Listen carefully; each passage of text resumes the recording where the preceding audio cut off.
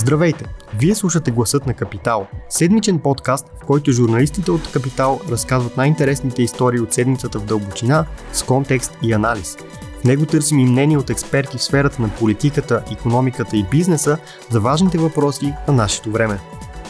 Здравейте, уважаеми слушатели! Вие слушате Гласът на Капитал, а това, което чувате, е гласът на Иван Запрянов. Тази седмица, за четвърта поредна година, ще излезе изданието маркетинг на Капитал, което разглежда най-големите комуникационни агенции в България. Затова и този малко специален, извънреден епизод на Гласът на Капитал, за да ви запознаем по-отблизо с това как бе създаден тази годишния брой, какво ще откриете в него и, разбира се, отговора на всички тези въпроси няма да получите от мен, а ще получите от моя гост Силма Пенкова, която отговаря директно, съвсем директно мисля, че за изданието. Здравейте! Сирма по принцип е от моята страна, а не от страната на отговарящия, но днес ще е малко некомфортно в тази... Не може просто да си поделим ролите. Добре, ще си поговорим по-свободно. Но сега ще ми кажеш някои неща, които няма как аз да отговоря, които са кога на първо време ще излезе маркетинг, кой ще го получи, кой къде може да го открие и оттам нататък ще влезем в това какво всъщност ще открият читателите в него. Цялото му име е маркетинг фактбук. Ще излезе на 28 октомври петък и ще го получат като печатно издание всички проабонати на Капитал, а останалите ще могат от петък на там 28 да си го поръчат или в онлайн формат, или отново на печат, като за четвърта година излиза и едно от основните неща в него е именно класацията на най-големите агенции, които са разделени по дейности, но не само това. Всъщност началото започна именно като издание класация, в последствие се разви повече в посока на това да има данни за пазара, за комуникационния пазар като цяло, което включва медии, реклама, маркетинг, пиар и много други неща. Тази година, може би, това, което е по-интересно също е, че има много голям фокус върху различни изследвания, благодарение на агенции, които ги направиха някои от тях за нас специално, други вътрешно са си изготвяли. Изследвания, които са за пазара, за потребителите, за техните навици и за някои тенденции, които се наблюдават през последната година или пък очакваме да се случат през следващата. Добре, за да минем едно по едно, как изглежда класацията тази година? И класацията, за да не издавам твърде много от нея, все пак да не преразкажем цялото издание. Да има защо да си го купят.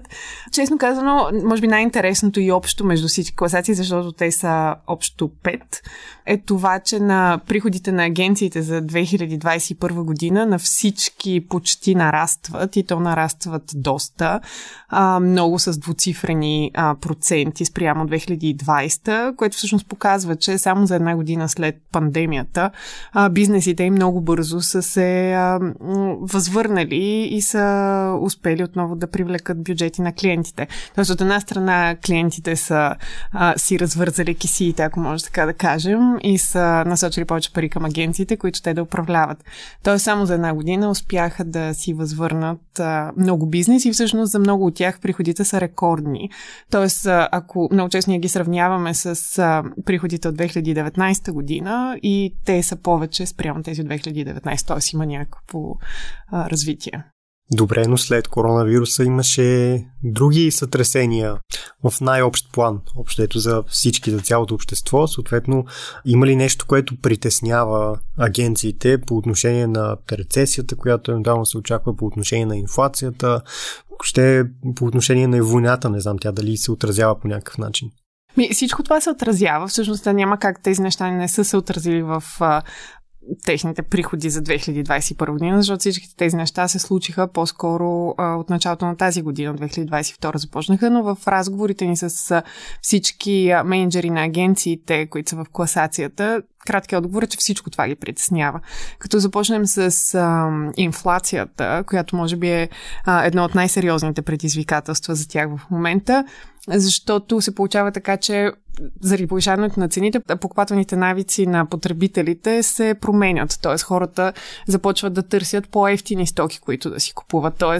брандовете, които предлагат по-скъпи такива или пък са си увеличили цените заради по-високи производствени разходи, остават с по-малко приходи, защото просто техните продукти не се купуват толкова много.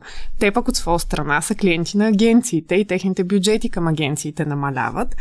Тоест, парите, които постъпват към агенциите, отново имат някакъв спад тази година. Същевременно обаче агенциите пък се опитват да си задържат хората и служителите, което е един парадокс. Те, за да ги задържат, трябва да им увеличат заплатите, за да могат да отговорят на инфлацията. Същевременно обаче пък приходите им намаляват и общо се получава един такъв парадокс, с който се опитват да се справят в момента. Тоест, работата на агенциите в момента е да убедят техните клиенти, това, което се опитваха да ги убедят и по време на пандемията, че когато има някакъв вид криза, те не трябва да спират да инвестират в комуникация, а напротив, трябва да се възползват от нея и да се опитат повече да изпъкнат на пазара. Това правило обаче не работи ли само ако някои все пак инвестират по-малко и други инвестират повече, така че едните да вземат пазарен дял на другите? Ами да, точно така се случва. В смисъл, идеята е, че, как кажете, така или иначе хората ще си променят потребителските навици, но те всъщност до голяма степен и са доста лесно манипулативни. Тоест, ако ти си достатъчно често в полезрението им и ако достатъчно добре се представяш като продукт или услуга на пазара, би могъл да ги убедиш, че въпреки това, че си по-скъп, да речем спрямо конкурентите си, нека потребителя се лиши от нещо друго, но запази инвестициите си в това продукт или услуга, което би могло да стане с една добра комуникация. Добре. Аз обаче съм от хората, на които им е по-интересно как се случват нещата зад кулисите и сега бих те помолил да разкажеш колко време отне направата на тази годишното издание, защото знам, че е много. Кои са най-интересните неща, които ти видя по време на направата и въобще всичко, което няма да се види директно на страниците? Започна подготовката, може би, август месец, като тя минава през... Горе-долу процеса поне е изчистен, но това не го прави по-лесен в никакъв случай. Минава през това да се свържем с всяка една от агенциите, които попадат. Първо да съберем всъщност данните за тях и след това да се свържем с всяка една от тях, което горе-долу сумарно са около 100 агенции. С всяка трябва да установим контакт. Не винаги става, може би на 95% успяваме, но с някои не успяваме да се свържем и то това си се знае всяка година, че вероятно няма да получим отговори от тях. И след това почваме да планираме какво да бъде съдържанието вътре и с каква допълнителна информация да се храним приложението. С какви данни за пазара, някои от най-важните винаги ги има, но все пак целта е да представим нещо ново и като се отвори приложението, хората да могат да видят, да кажем да се изненадат от информацията, която видят, а да не е абсолютно същото като миналата година или пък като предишните 3. Заради това, както казах, заложихме на много изследвания тази година, но нещо, което може би е моят фаворит от към промяна е корицата на изданието, което макар тя да няма пряка връзка с съдържанието вътре, всъщност за мен ми е много любим мини проект в правенето на приложението. Аз още миналата година имах идея да направим нещо по-различно, защото комуникациите си ги представям, че точно са една хубава обвивка с идеята все пак вътре съдържанието също да бъде хубаво, но всъщност тя е първото нещо, което се вижда и целта е тя да може да продаде. Пък когато правим приложение за комуникации и ако не е хубава обвивката, то изобщо какво правим? Миналата година ми хрумна да направим третото издание всъщност да излезе с 3 различни корици. Те бях 3 различни цвята, които си представих, че отговарят на миналото, настоящето и бъдещето. Действително съм проверила, че тия цветове наистина отговарят на това, така че имаше някаква логика и това беше нещо по-различно, което направихме. Да се чуих как да надградя тази година и реших, че може би най-добрият вариант за това да направим обвивката на приложението е да се обърнем към бранша, т.е. да видим как те си представят комуникациите илюстративно, да кажем. И направихме един конкурс за корица на изданието, който продължи горе-долу около месец.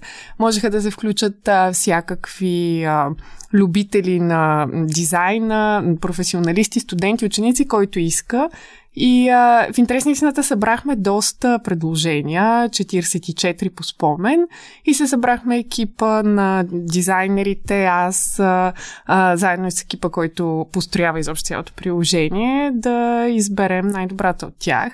Допитахме се в интерес на истината и до редакцията за мнение, направихме мини проучване, коя е корицата, която най-много се харесва, и в крайна сметка избрахме корицата на Мила Лозанова, която все още никой не знае какво изобразява, затова отново ще оставя на 28 да се види, но според мен това беше така, на мен лично една от много приятните промени в приложението, да видим всъщност как самата индустрия се описва себе си през корицата.